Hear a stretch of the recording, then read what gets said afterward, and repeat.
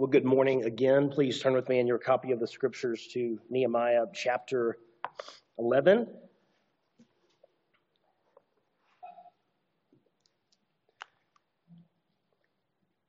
All good things must come to an end, and therefore so must the story of Nehemiah, regrettably in more ways than one today.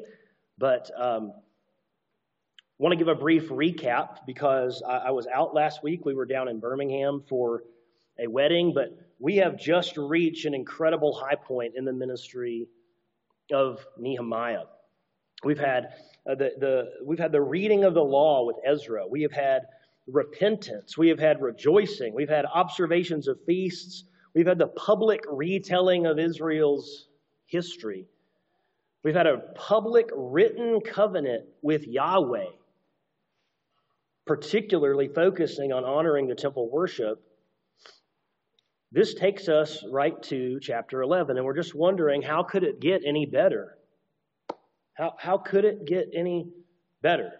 This is what we've been waiting for. This is what we've been waiting for the people of God to do throughout the entire Old Testament. We're seeing things that are frankly unprecedented. So what happens? Well, starting in chapter 11, we actually continue what started in chapter 7. So if you turn back with chapter 7 very briefly, I need to adjust this microphone here a little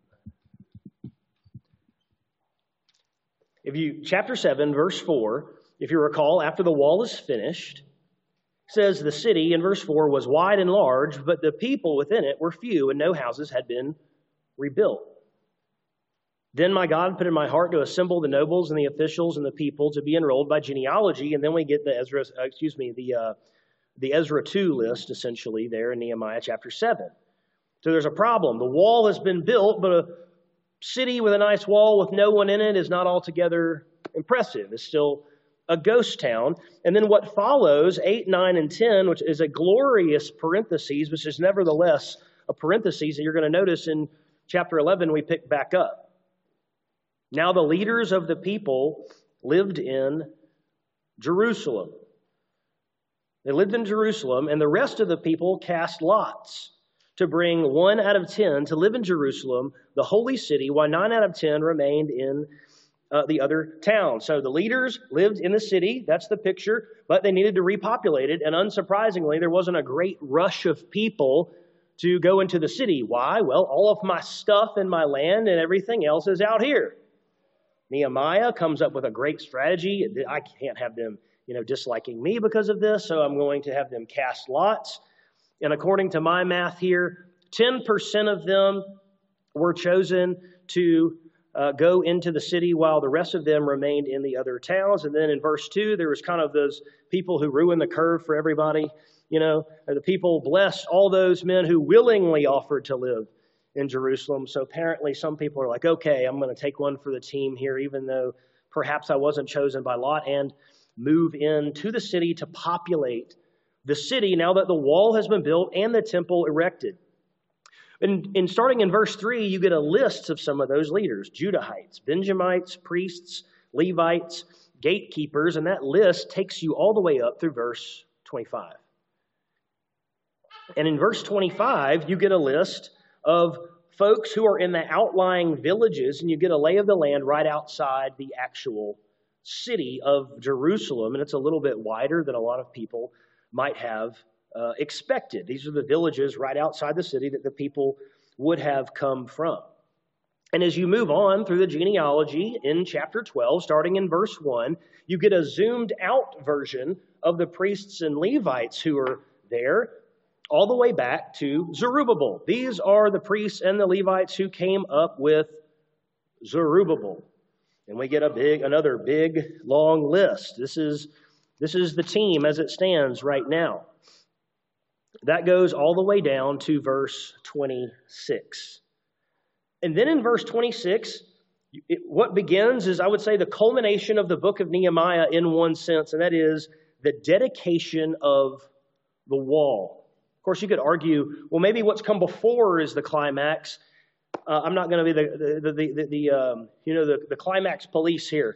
Dedication of the wall seems to be in the story the primary cause of Nehemiah leaving from Persia here we are, finally, after opposition. We are dedicating this wall to the Lord. And so what they did, look in verse 27, is they had the Levites all come in. This is a big deal. They're bringing everyone in. The Levites are summoned into the city. They sought the Levites in all their places to bring them to Jerusalem to celebrate the dedication with gladness, with thanksgiving and singing and cymbals and harps and lyres. This is a big deal. This was a big, big deal. This is the culmination of all of this work. You have the sons of the singers gathered together from the districts surrounding Jerusalem. So those villages that we just read about, they're pulling in all the singers from those districts. Apparently, in verse 29, we learned the singers had built for themselves villages around Jerusalem. If you had musical talent, there was a little borough for you, apparently. And so the priests and the Levites purified themselves. They purified the people and the gates and the wall. We don't know exactly what that means. No commentator had any idea exactly what that means. But they purified themselves, the people, and then the gates and the wall as part of this dedication. And then what happens is we're going to get two choirs, and it's really more than just a choir because we're going to see there's some instruments, and they're going to form a bit of a marching band, too. Okay? Then I brought the leaders of Judah up onto the wall, and so the picture is they are walking on top of the wall, around the wall, but on top of it.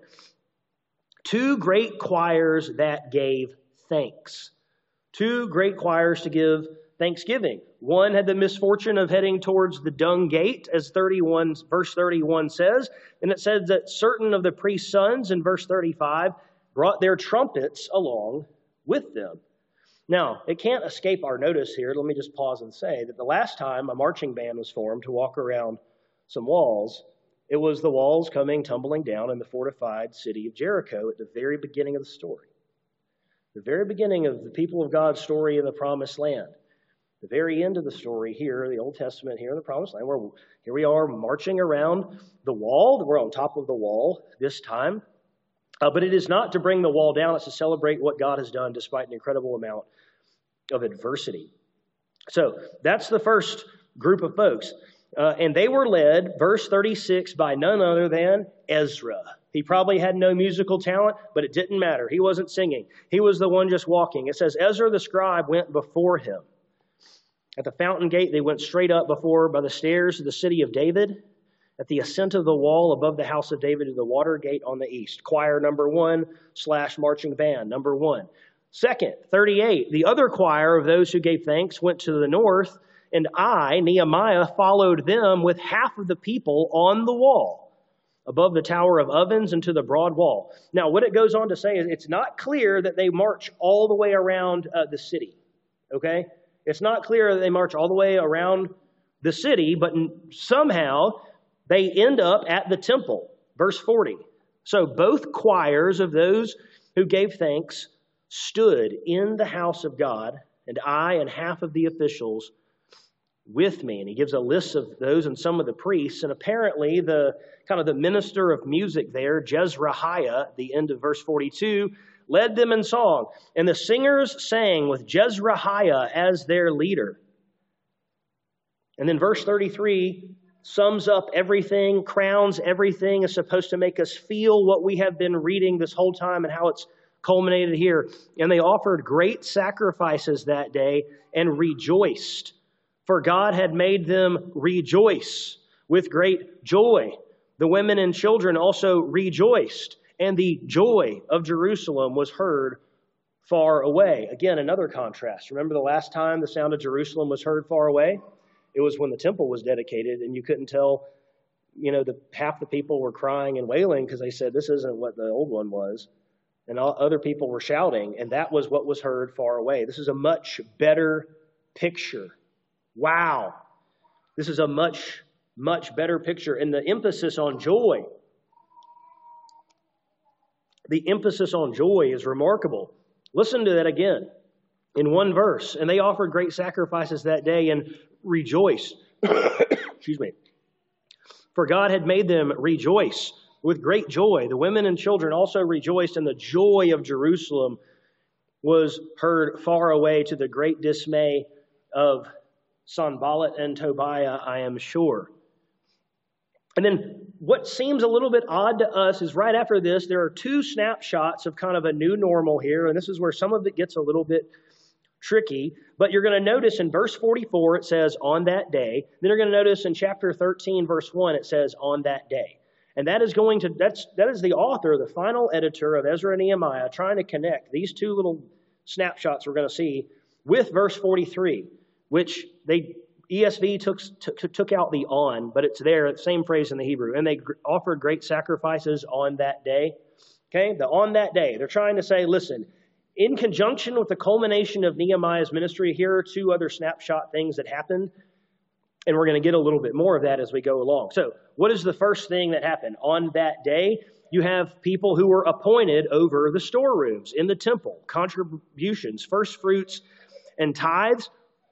And they performed verse 45, and they performed the service of their God and the service of the purifications, as did the singers and the gatekeepers, according to the command of David and his son Solomon. And then they're going to zoom out.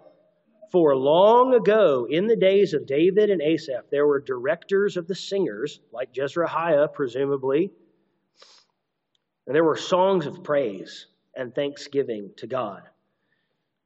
And all Israel, in the days of Zerubbabel and in the days of Nehemiah, gave the daily portions for the singers and the gatekeepers, and they set apart that which was for the Levites, and the Levites set apart that which for the sons of Aaron. Don't forget that. All the days of Israel, from Zerubbabel to Nehemiah, they set apart all these things. They set apart all the portions. They honored the temple.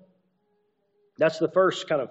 The second, on that day, it doesn't say why these people are together to read the book of Moses, but it was a day. This is something that happened in conjunction with the culmination here.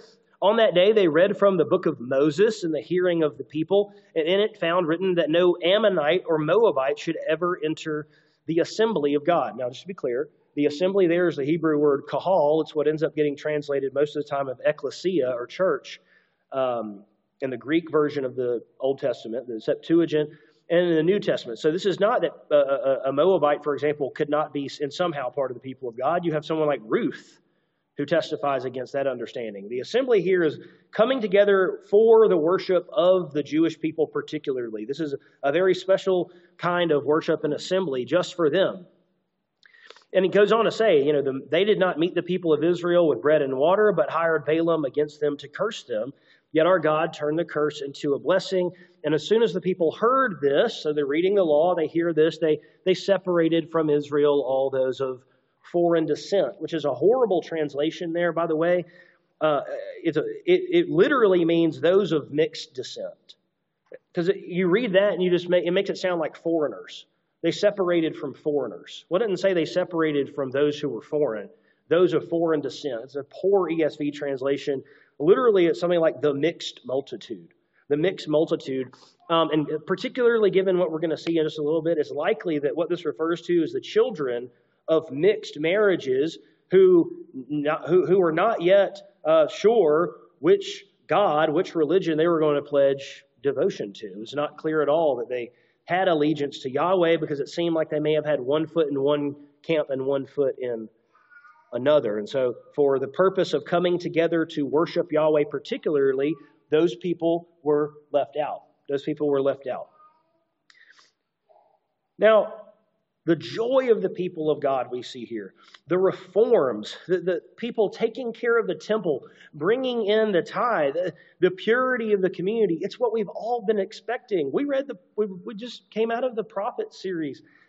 This is what we've been waiting for. This is glorious.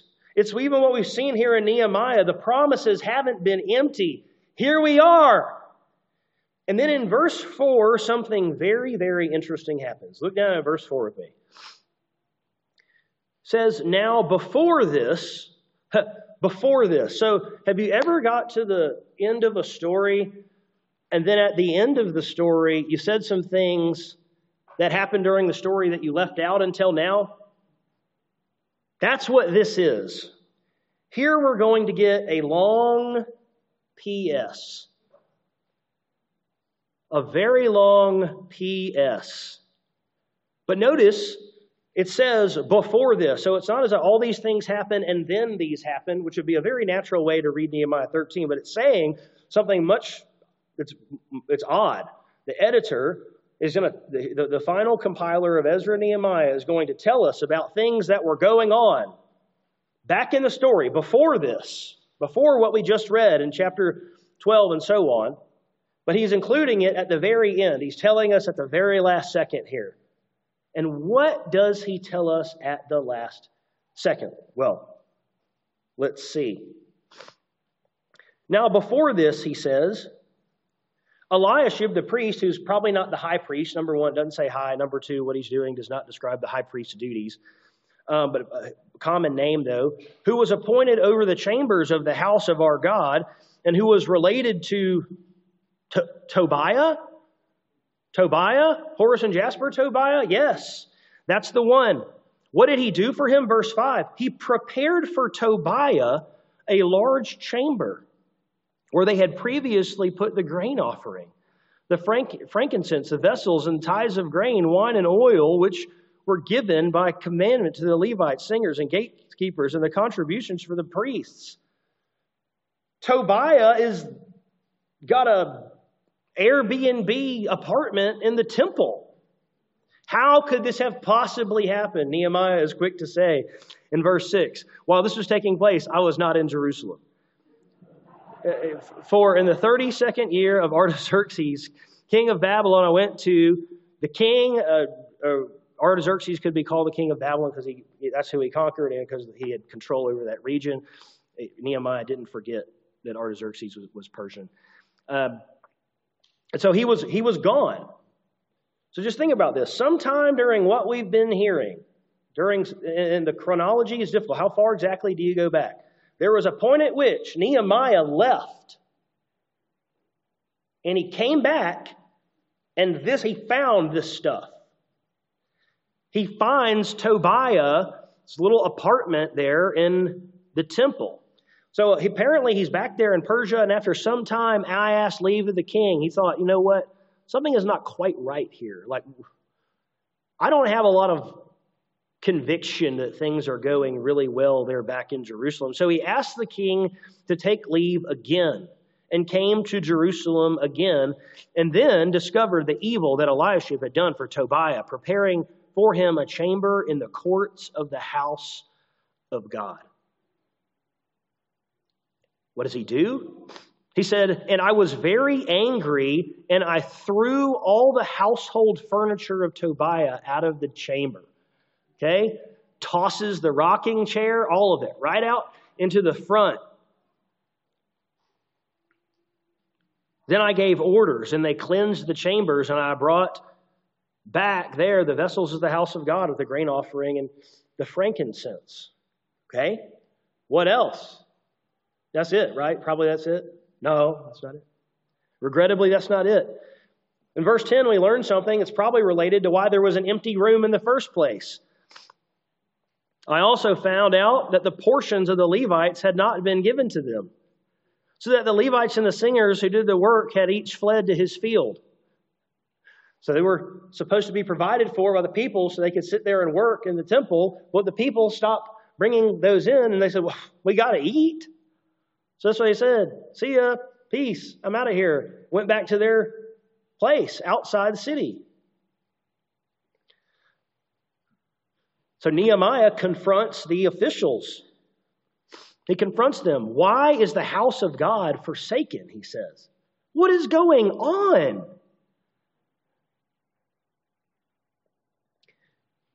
Then I gathered them together and set them in their stations, and then all Judah brought the tithe, the grain, wine, and oil into the storehouses.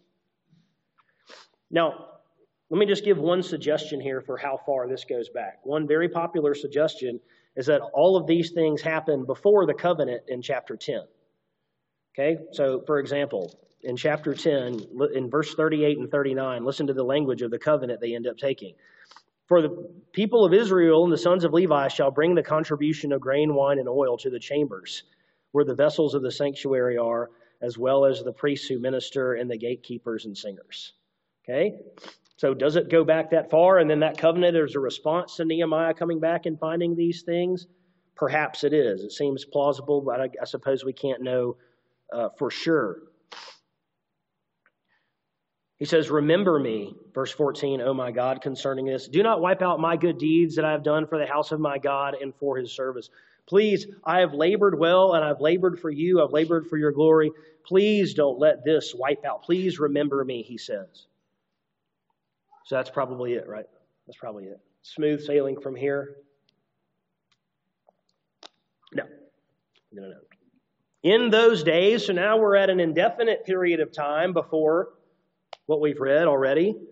In those days, I saw in Judah, people treading wine presses on the Sabbath and bringing in heaps of grain and loading them on donkeys, and also wine, grapes, figs, and all kinds of loads which they brought into Jerusalem on the Sabbath day. So we're profaning the Sabbath now? Imagine our disappointment is palpable. Imagine Nehemiah, the man who's labored for all these things. He warned them when he saw them. I warned them on the day when they sold food. But then it gets worse. The Tyrians, who were well-known Phoenician merchants, look what they were doing. They lived in the city, brought in fish and all kinds of goods, and sold them on the Sabbath to the people of Judah in Jerusalem itself. In Jerusalem itself. Is that part of the oath in 10:31? Go back to 10:31. What does it say?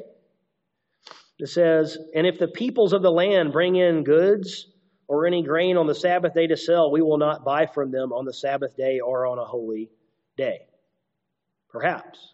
Just giving you the connection here. Perhaps that was in response to this, and the chronology goes back that far. And so Nehemiah confronts the nobles. He holds them accountable for this. He holds them accountable for it.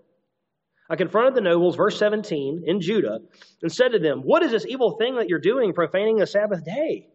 What are you doing? Did not your fathers act in this way? Did not our God bring all this disaster on us in this city? And now you're bringing more wrath on Israel by profaning the Sabbath. This is how we got into this mess. What are you doing? What are you thinking? He says. And so he takes some next steps.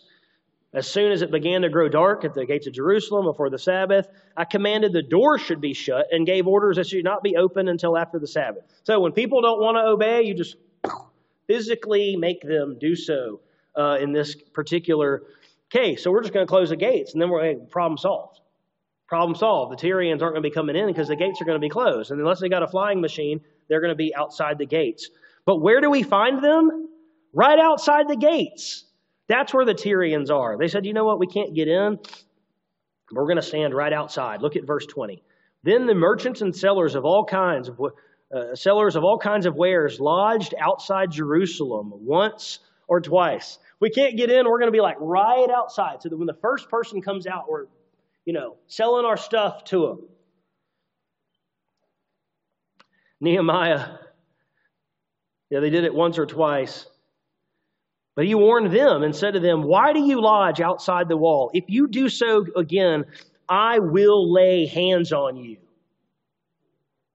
It's going to get serious if you do this again. An odd thing, perhaps, to hear from Nehemiah, who's handled some things with a lot of tact recently, but he says he's going to lay hands on these people.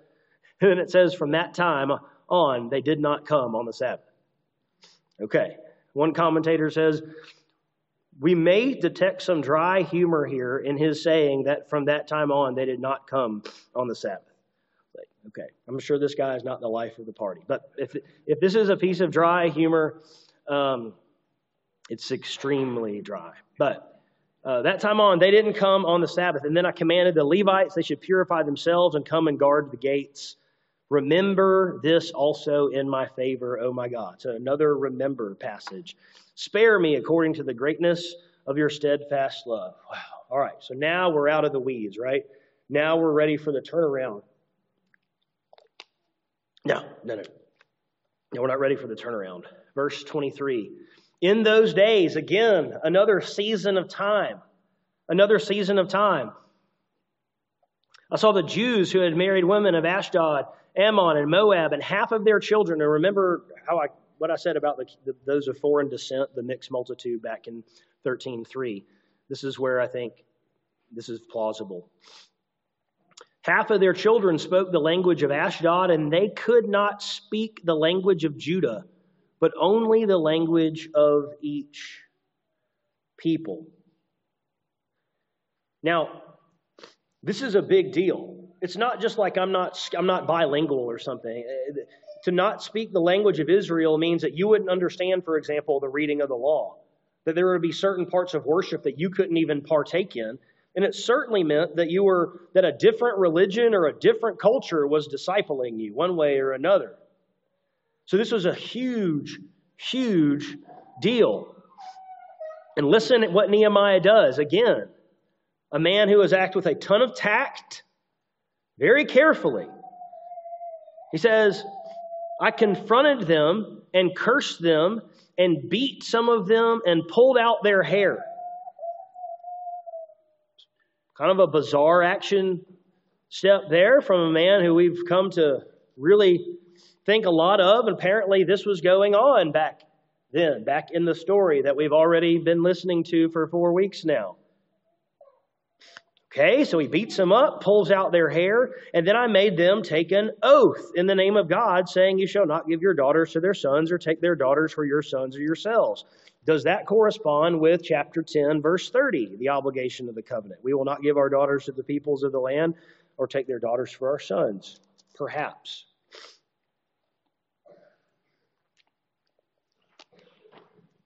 Then he gives the historical example of Solomon as a bit of an exhortation. Did not Solomon, king of Israel, sin on account of such women?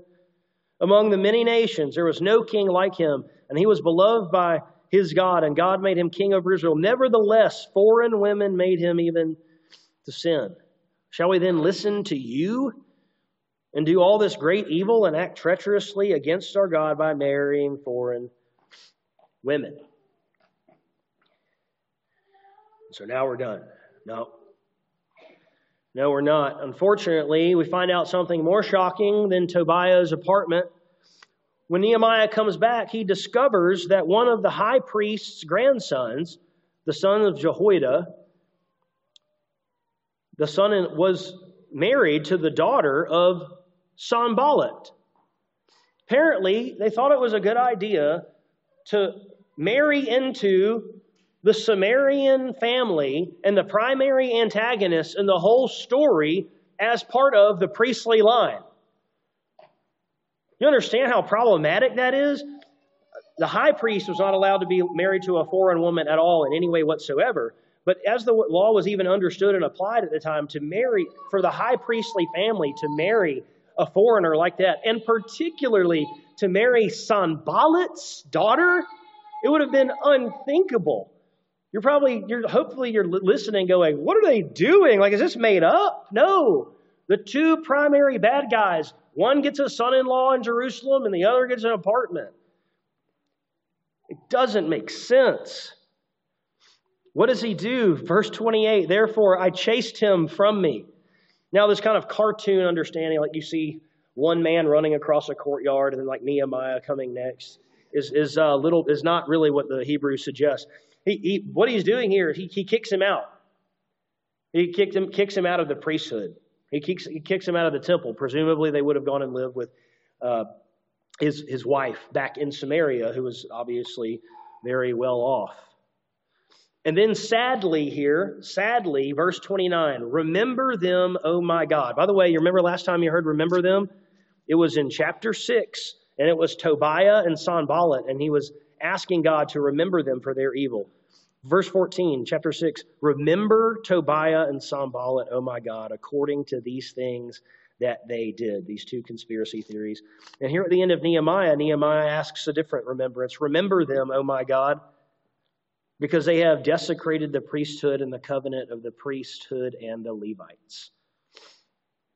So he says, I cleanse them from everything foreign, established the duties for the priests and Levites, each in his work, and I provided for the wood offering at appointed times. And for the first fruits, remember me, O God, for my good. The end. Look, if you turn the page, Nehemiah's over. It's Esther, which chronologically comes prior to Nehemiah. This is the last narrative, the last inspired narrative of the people of Israel, people of God, in the Old Testament. It's the end of the story. To think that that's anticlimactic is a bit of a understatement, right? Even if you don't know exactly how far back this went, this is put at the end for a very, very specific reason. And that is to put a very bad taste in our mouth. We can be shocked, we can be saddened, we can be deeply suspicious, even if we thought that after all these things they got together and made their own covenant and like, okay, it'll work this time. But at the end of the day, we are left going,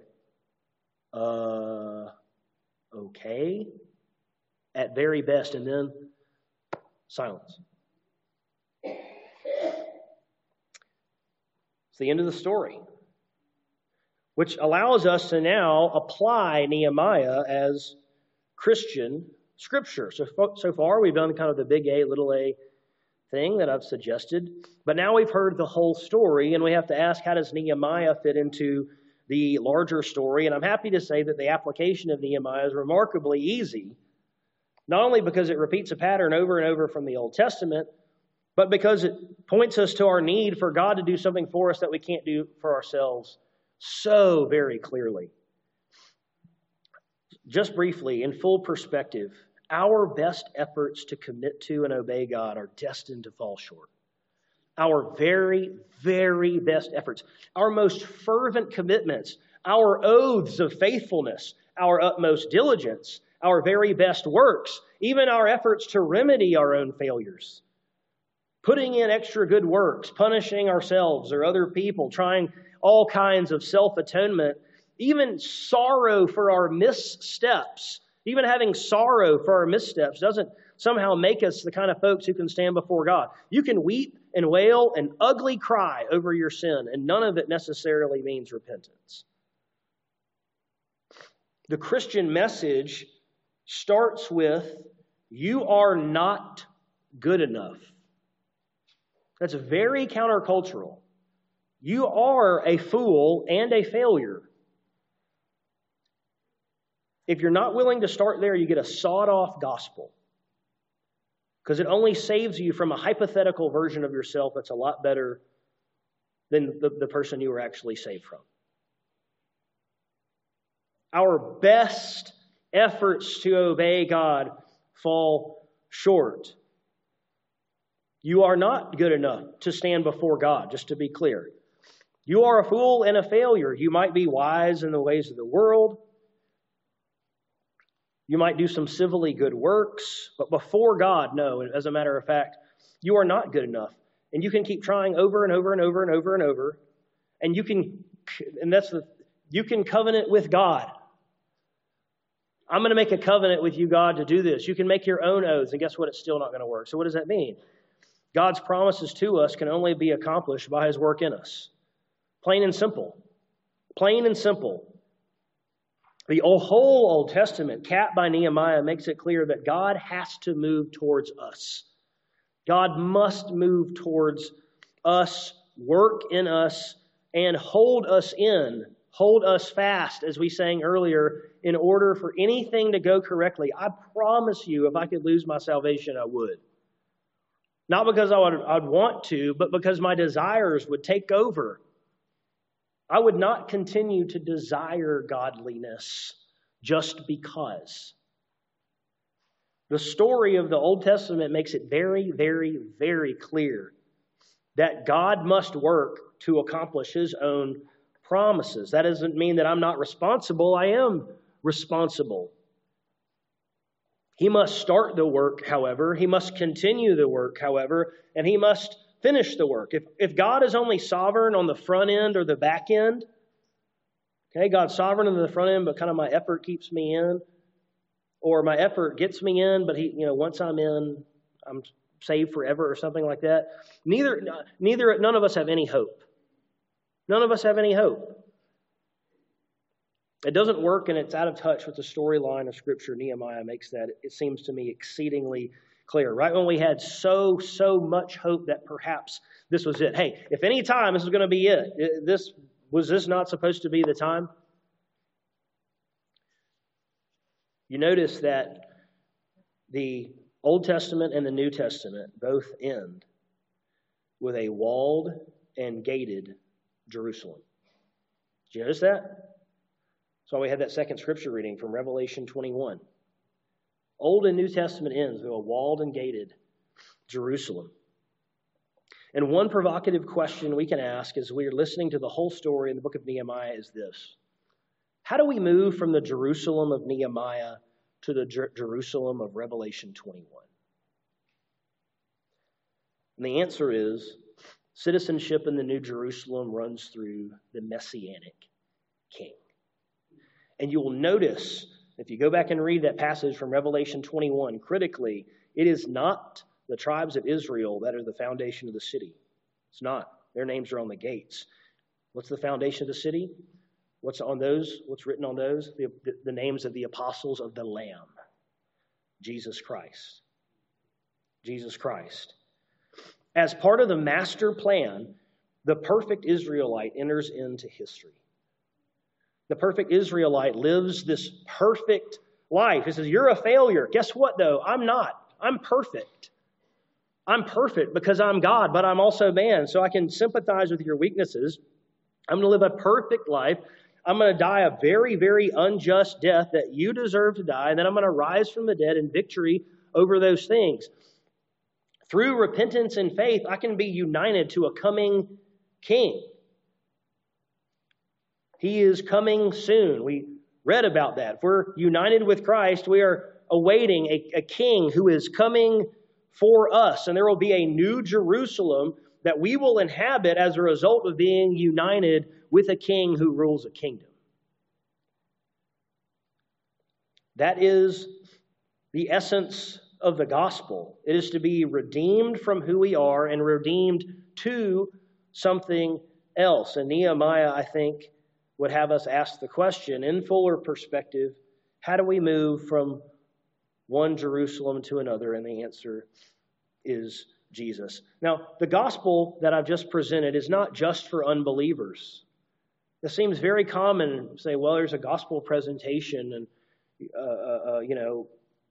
but I'm already a Christian. It's like, no, I know. There are so many of us who kind of get in and think you move on to like bigger and better things. It's like, there aren't bigger and better things. There's more technical theology. There's more arguments to be had and scripture to be memorized and everything else. But all of us are tempted to effort our way through the Christian life, effort our way into God's favor, to do small, pathetic little efforts at self-atonement. Only God can save us. Only God can be who we need. And that was true back when we first repented and believed, and that's true today. And so there is reason for the utmost hope. Because if you are in Christ, you are loved. The God of the universe loves you. He calls you friend. He wants to know you. He wants to nurture you. And at the end of the day, He will, in fact, hold you fast. And we can be grateful for that this morning. Let's pray. God, we are thankful for your provision for us in the person of Jesus. We are thankful